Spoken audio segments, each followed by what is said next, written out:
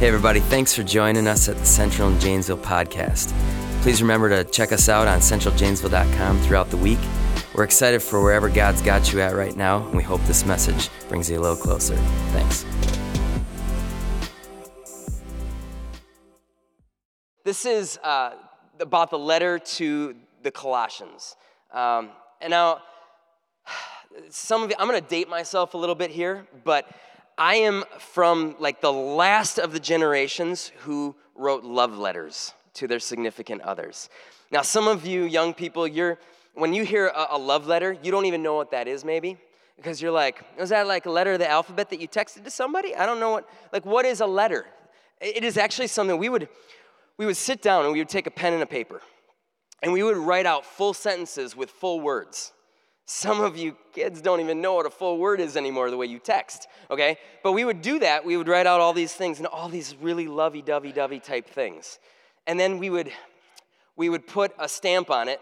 They started out for me at 32 cents. I don't know, they're like $1.89 now or something like that. I don't know. But you'd put an address on it and it would you put it in the mail and like 2 or 3 days later, somebody would pick it up and read all the things that you did 4 days ago. It was awesome.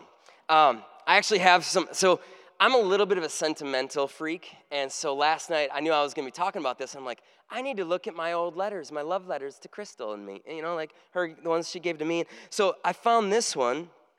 This is the oldest love letter between me and Crystal, dated June 10th, 1997. Now, this is actually not a love letter. I'll talk about it in a minute, but we were not quite dating yet at this point. She was just after me. Did I say that? Oh, my bad. This was a love letter that I wrote to her. This is how romantic I am. Minnesota Vikings stationery, everybody. Boom! I am amazing. Now, this one wasn't quite a letter, but it was in this stuff, and it was handwritten, so I thought I'd show it to you all. You probably don't know what it is from where you're at, but I'll read it. It says, CJ, my love for you could never be half-hearted. It's a half of a heart. Stop, it gets worse. You open it up, and it says, instead, I'm giving you my whole heart. It's pathetic. At the bottom, I said, with all my heart, Kellen Lee. Here's the thing. I think this is really bad. I didn't think much of her intelligence, I don't think, because I actually have right here, it says, open with an arrow. I don't know what was wrong with me, guys, but we used to write letters. We wrote a lot of letters to each other in the time. See, kids nowadays are like, well, why would you write what happened to you the last couple days and they're not going to get it for 2 or 3 days if you're just going to talk to them on FaceTime later or text them? Well, see, we didn't have cell phones. The cell phones that you had, they were big and clunky. They were too expensive for me when I was in college, and so this is what we did. When we had 3 years of distance dating, we were at different colleges. One of the years, she was in college, I was in high school. Don't worry, it was only a year apart. But so she's calling me, and we'd talk to each other and be like, okay, so tomorrow, I'm going to be in my dorm room at this time. Call me then. And if you didn't call then, you weren't getting to talk that day. And so that's why we wrote letters, because there was a lot of stuff that just we didn't get to talk about with each other. Don't get me wrong. I don't like writing handwritten letters. I wrote like 5 thank you letters to some people the other day, and I thought my hand was going to fall off. I don't like writing things by hand.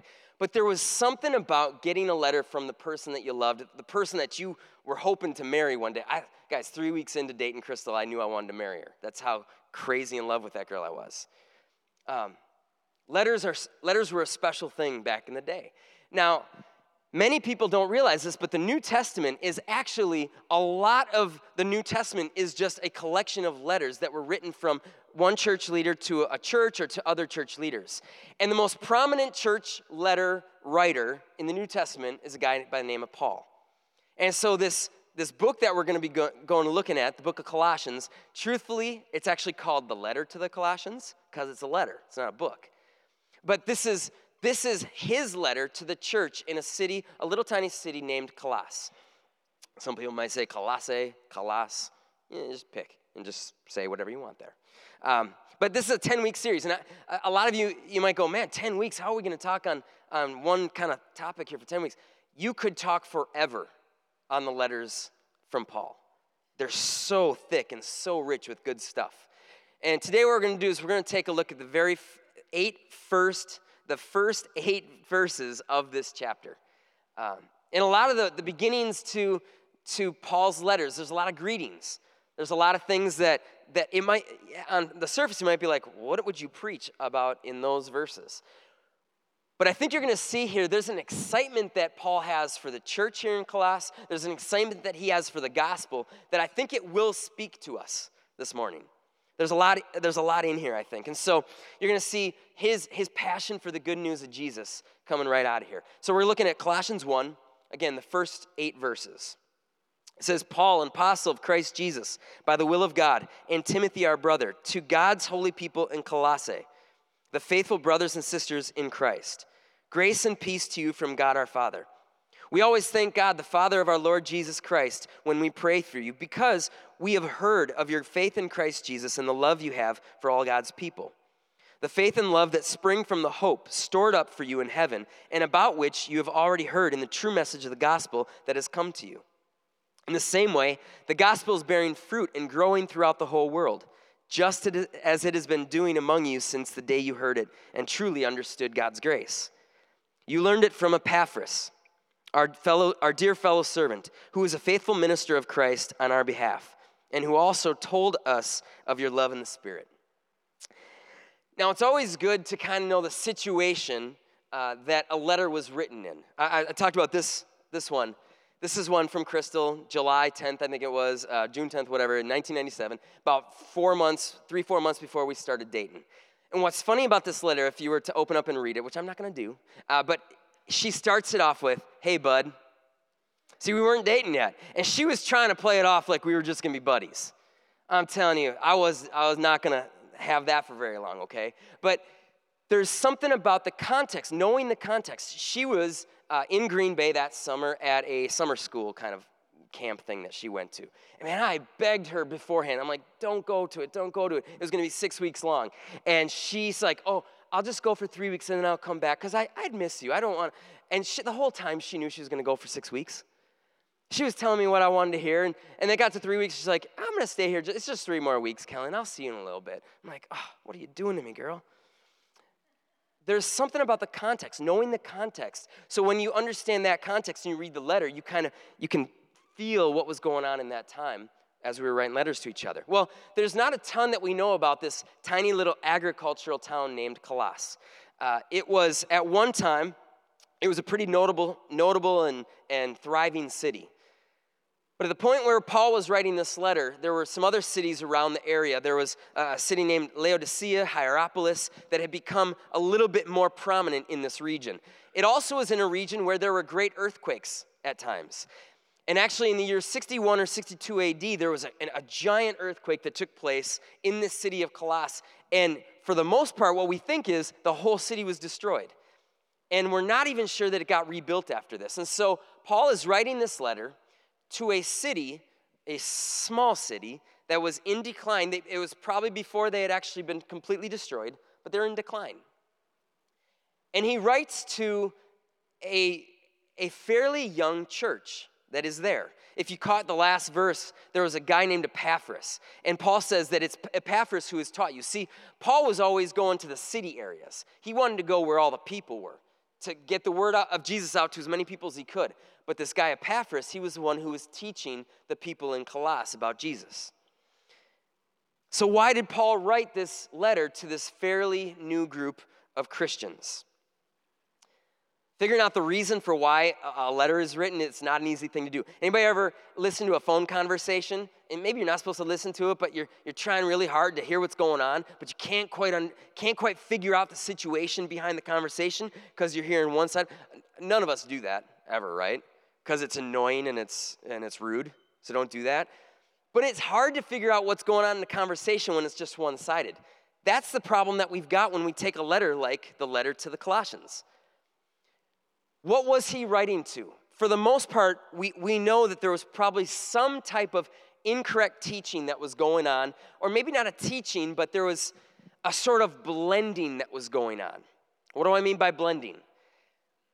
This area, there was a lot of Greek culture gods that were being, the mythological gods that were being served. There was pagan god worship. There was a lot of different kind of stuff other than just people following Jesus. And so what would happen is these new believers, they were having a hard time not blending some of this other stuff with their new faith in Jesus.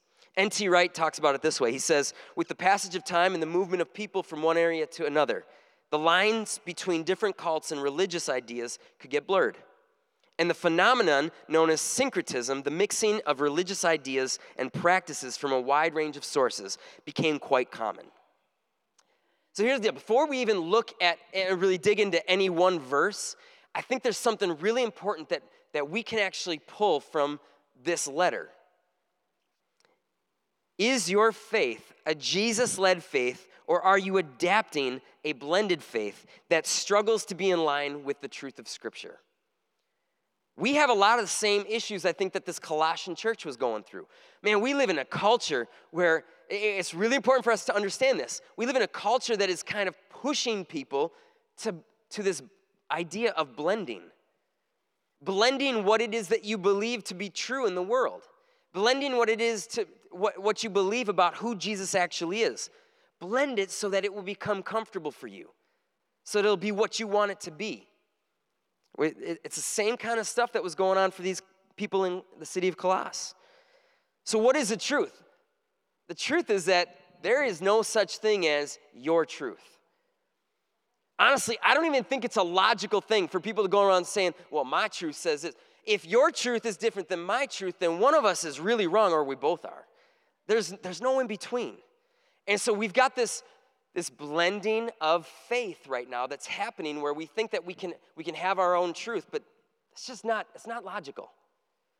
If we're not careful, we start to mold for ourselves a faith that's not what the Bible would say it should be. We start to mold for ourselves a Jesus, a God, who is not the actual true God of the gospel, like Paul is talking about in Colossians 1:5. This letter from Paul, I think really like a lot of his letters, what he's asking is, will the real Jesus please stand up? And once we figure out what that real Jesus is, can we please go and follow him and not some made-up thing that we're all just kind of wishing Jesus would be? See, we might take the true message of Jesus to one extreme or the other. One side might hear a sermon from Jesus, the greatest sermon ever told, the Sermon on the Mount, Matthew chapter 5. Jesus says some stuff in there that an extreme person could take it to one side or the other. Jesus said, you have heard that it was said to the people long ago, you shall not murder. Anyone who murders will be subject to judgment. But I tell you that anyone who is angry with a brother or sister will be subject to judgment. Again, anyone who says to a brother or sister, Raka, is answerable to the court. Anyone who says, you fool, will be in the danger of the fire of hell. Now, you could listen to that passage and be like, man, to be a follower of Jesus, you've got to be perfect. You got to follow everything to a T what God is doing, or else, man, you might go to hell. You maybe grew up in a home environment where that kind of message was sort of given to you. If you don't follow things exactly like you're supposed to, you're going to get yelled at. You're going to get grounded. There's not going to be much grace there. And so what happens is we begin to blend what we see in our world, what we want for our world, with what the real gospel is supposed to be, and we get an extreme that we shouldn't have. Or we go to the other side of the extreme. There's a person sometimes who thinks that it's about what you do that matters, and that's all that matters.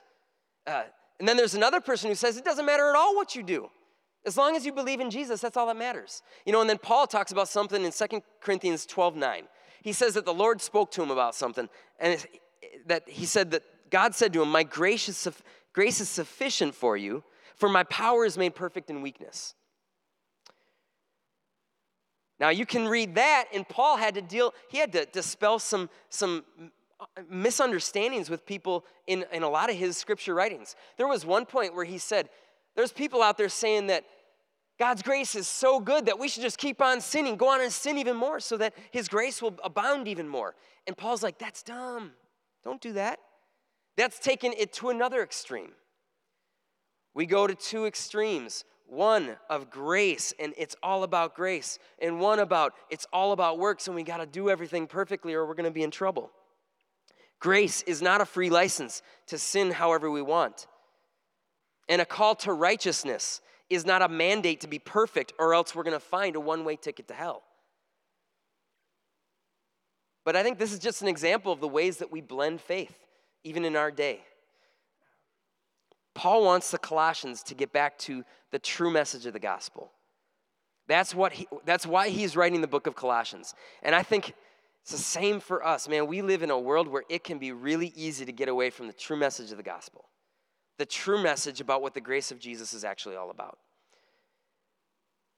The gospel, the good news of Jesus, is not a news that we make up as we go so that it can fit our own personal narrative. The gospel is a beautiful, unchangeable message of grace and hope that aims at two main things: helping us to realize that we're forgiven and giving us hope that we can grow to become more like Jesus every single day. If your gospel has gotten away from those two things, then you've gotten away from the true message that Paul talks about. That message, I think, is necessary to keep us from going to too far extremes, one or the other. You guys know that extremes are really not the greatest thing. You see it in politics. One extreme or the other, it's a dangerous place to exist at. And it's a dangerous place to exist at in our faith. So I want you to consider this for real. Are you following a faith that is part of your own making? Are you following a God that is a part of your own making? Or are you following the real Jesus of the Bible? We've got to realize we are really capable of going on and believing things that we're not meant to believe. That we live in a world that is pushing us, especially pushing our young people in particular, to believing things about this world that is not what God would want us to be believing. That's why Paul's letter was written. So, there's a lot of things. Getting into the actual first 8 verses here, there's a lot of things that we could look at in these first 8 verses. You know, I look at verse 3, and he's talking about praying for these people, these people in the Colossian church. The gospel gives us a passion for people. It gives us a passion to pray for people. For Paul to pray for people he doesn't even know. I think that's an incredible message of what the gospel is for us that we see in verse 3. Verse 4, Paul talks about the faith of these people within this church and the love that it brings to them that they have for other people. And I think the good news of Jesus does that too. It sparks something in us. It sparks a love for people in us that we wouldn't have any other way. There's a lot of good stuff in these verses, but I want to hit for the rest of the time that we've got this morning. I want to look at verse 6. My boss, Eric, he's our executive pastor. He was the campus pastor here for a number of years. There's one thing that he always says when it comes to a passage or when it comes to a message, and he says, where is it that it hums? Where is it that it hums, where it makes the most sense, where it stirs you the most? And I'm telling you, at least for me, verse 6 is the thing. Verse 6 is the spot where this passage hums. It says, the gospel is bearing fruit and growing throughout the whole world, just as it has been doing among you since the day you heard it and truly understood God's grace. See, the gospel is not just the good news about Jesus. It is the best news that you're ever going to hear. Plain and simple. It's the news that Jesus, while we were dead in our sin, with no way of giving ourselves a spiritual life, a spiritual existence, Jesus chose to come into the world for us, God becoming man, and he lived perfectly in a way that we never could live. And he died a sacrificial death in our place. And what he did is he exchanged his perfection for our imperfection. And the good news is really, it's all about the gift of this grace that our God has given to us that he didn't need to give to us. That's what the gospel is. But what I love here in Colossians 1:6 is that it says that it really tells us that the gospel is a different kind of news altogether. It's not just the good news. It's literally a news that's different than everything else. It gives us life. It breathes life into us. There is something powerful in it. It bears fruit. Now, how many of you like to listen to the news or watch the news? Raise your hands, anybody? There's always about 3% of us. I don't like to watch the news much anymore. I like to listen to the news or I like to read the news. And me reading the news usually means going to a couple different news websites and reading the headlines of the articles. And I'm like, oh, I know everything that's going on in the world now. Not really, right? News tends to it brings like a darkness into a lot of our hearts. It feels like death a lot of the time, listening to the news, reading it. But then there's other news that is actually really good news.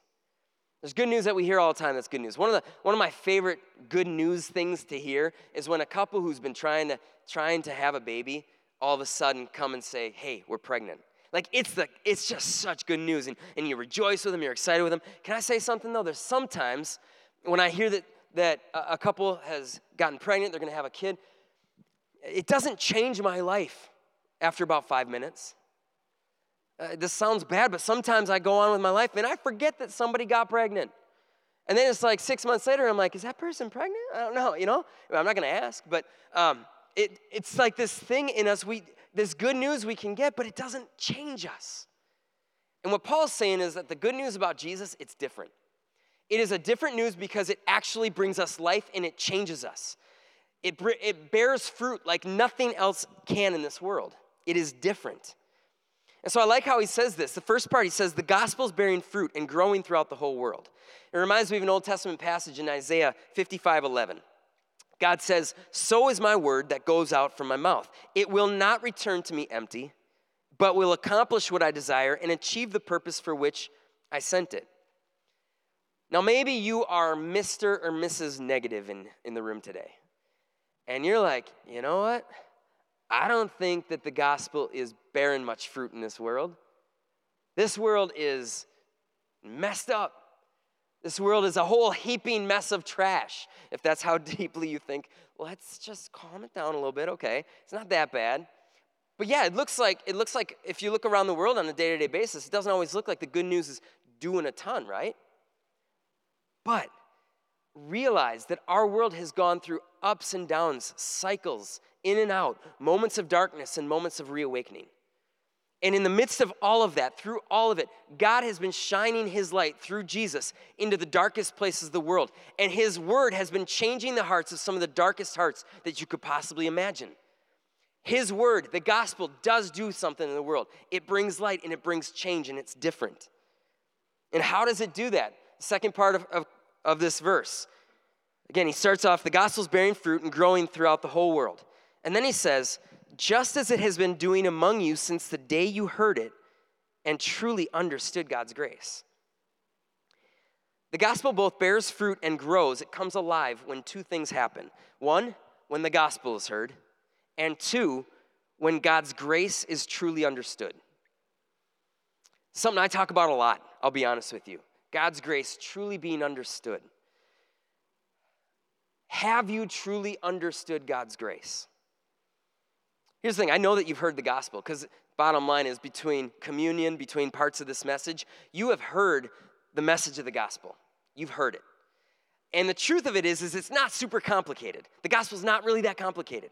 It's sometimes hard for us to buy into. It's deep, but it's not that hard to understand. What is hard to understand, though, is God's grace. Have you truly understood God's grace?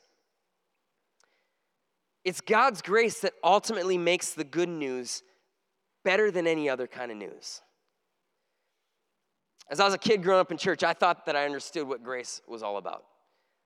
I knew that Jesus died on the cross to forgive me of my sins. I knew that I was forgiven. I thought I understood grace. But as I got older, I realized I didn't really understand grace like I should have. And as I get older, I understand even more. I still don't know what grace actually is. I still don't understand it to the depth at which I will when I see Jesus face to face.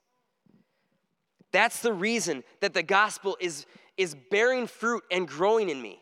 Because I understand grace a little more and it bears a little more fruit and growth happens. When I stop understanding grace a little more, the moment that happens in any of our lives where we stop understanding grace, that is the moment, I believe, where all of a sudden everything gets cut off in the growth process. That's where fruit gets cut off in our lives with Jesus, when I stop understanding grace. One day, Jesus, he went to go have dinner at a Pharisee's house. This Pharisee was named Simon. And Simon invites him, and everybody kind of knows that Jesus is going to be at this Pharisee's house. And so this one woman comes to the house, and she brings with her an alabaster jar of perfume. And the moment she gets in, she begins to weep. Whatever's going on in her head, she's thinking about all of what she's done in her life. And she sees Jesus, and she's in his presence, and she begins to weep. And she goes and sits at his feet. And her tears are covering over Jesus' feet, and she's wiping his feet down. She pours this perfume and anoints his feet with this perfume. And while this is happening, you have to understand this. This woman is the worst of sinners. She's the kind of woman that nobody in the town wants to deal with. She's the worst of them. We might have our sin, but look at her. And that's exactly what the Pharisee Simon started thinking. The Bible says that all he was doing was thinking in his head, man, if Jesus only knew. If Jesus only knew what this woman was. He didn't even say it out loud. And then Jesus tells him a story. He says, Simon, I have something to tell you. And Simon says, tell me, teacher. And Jesus proceeds to tell him, remember, Simon had never said out loud what he thought about this woman, but Jesus tells the story. 2 people owed money to a certain moneylender. One owed him 500 denarii, the other 50. Neither of them had the money to pay him back, so he forgave the debts of both. Now, which of them will love him more? Simon replied, I suppose the one who had the bigger debt forgiven. You've judged correctly, Jesus said. Then the end of this encounter is my favorite part. Jesus says at the very end of this encounter, he says, whoever has been forgiven little loves little. He was trying to tell this to Simon. Dude, you think you've been forgiven little, so you love little. But here's the secret to this whole story. Not one of us has been forgiven little. We might think that we've been forgiven little, but not one of us has been forgiven little. We're all like this woman in the story who was weeping before Jesus. How do I grow in understanding God's grace? Maybe it's through a difficult conversation that you have with somebody that you love. You've been in those moments before where you're having a difficult conversation and it's like they're just throwing projectiles at you and it hurts. Every single one of them hurts. But instead of taking up your own projectiles and throwing them back, you absorb the pain. Understanding God's grace is understanding that God absorbed our pain that we threw at him. It's us understanding that I'm in that moment. Maybe it's not time for me to throw those projectiles back, but just absorb it. In his grace, Jesus absorbs my insults and my wrong attitudes, and he took it all to the cross. Growing in grace sometimes means doing just that.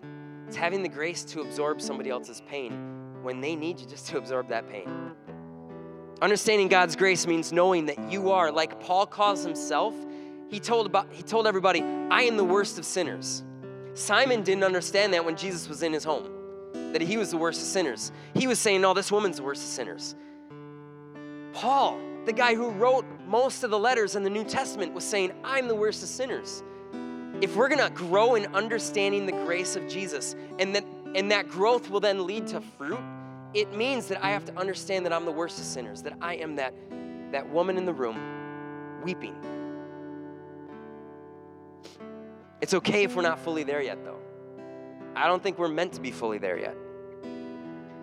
Maybe more often than not, you're not going to get it right. But for parents, your kids will teach you what the grace of Jesus looks like in your life. Believe me, they will teach you. Your coworkers will teach you what the grace of Jesus looks like if we let it. If we're willing to not just throw those projectiles as quickly as we can get them mustered up. Every relational trial in your life today is an opportunity for God to help you truly understand what the grace of Jesus really is. We think those relational trials are so bad and so awful, and I wish they just weren't there, but sometimes, it sounds weird, but sometimes they're a gift from God so we can understand what his grace for us looks like. The gospel is first and foremost about Jesus. And Jesus is first and foremost about the love and grace that he wants to give to us. Today, are you letting Jesus inform you about what is most important? Or are you letting your faith become blended with everything that's around you and Jesus is taking a back seat? Are you growing in truly understanding what the grace of Jesus actually looks like? Do you recognize that you've been forgiven of so much? And does that knowledge is it beginning to bear fruit in your life on a day-to-day basis? Thanks again for joining us on the Central and Janesville podcast. Remember to check us out at centraljanesville.com. Have a great week.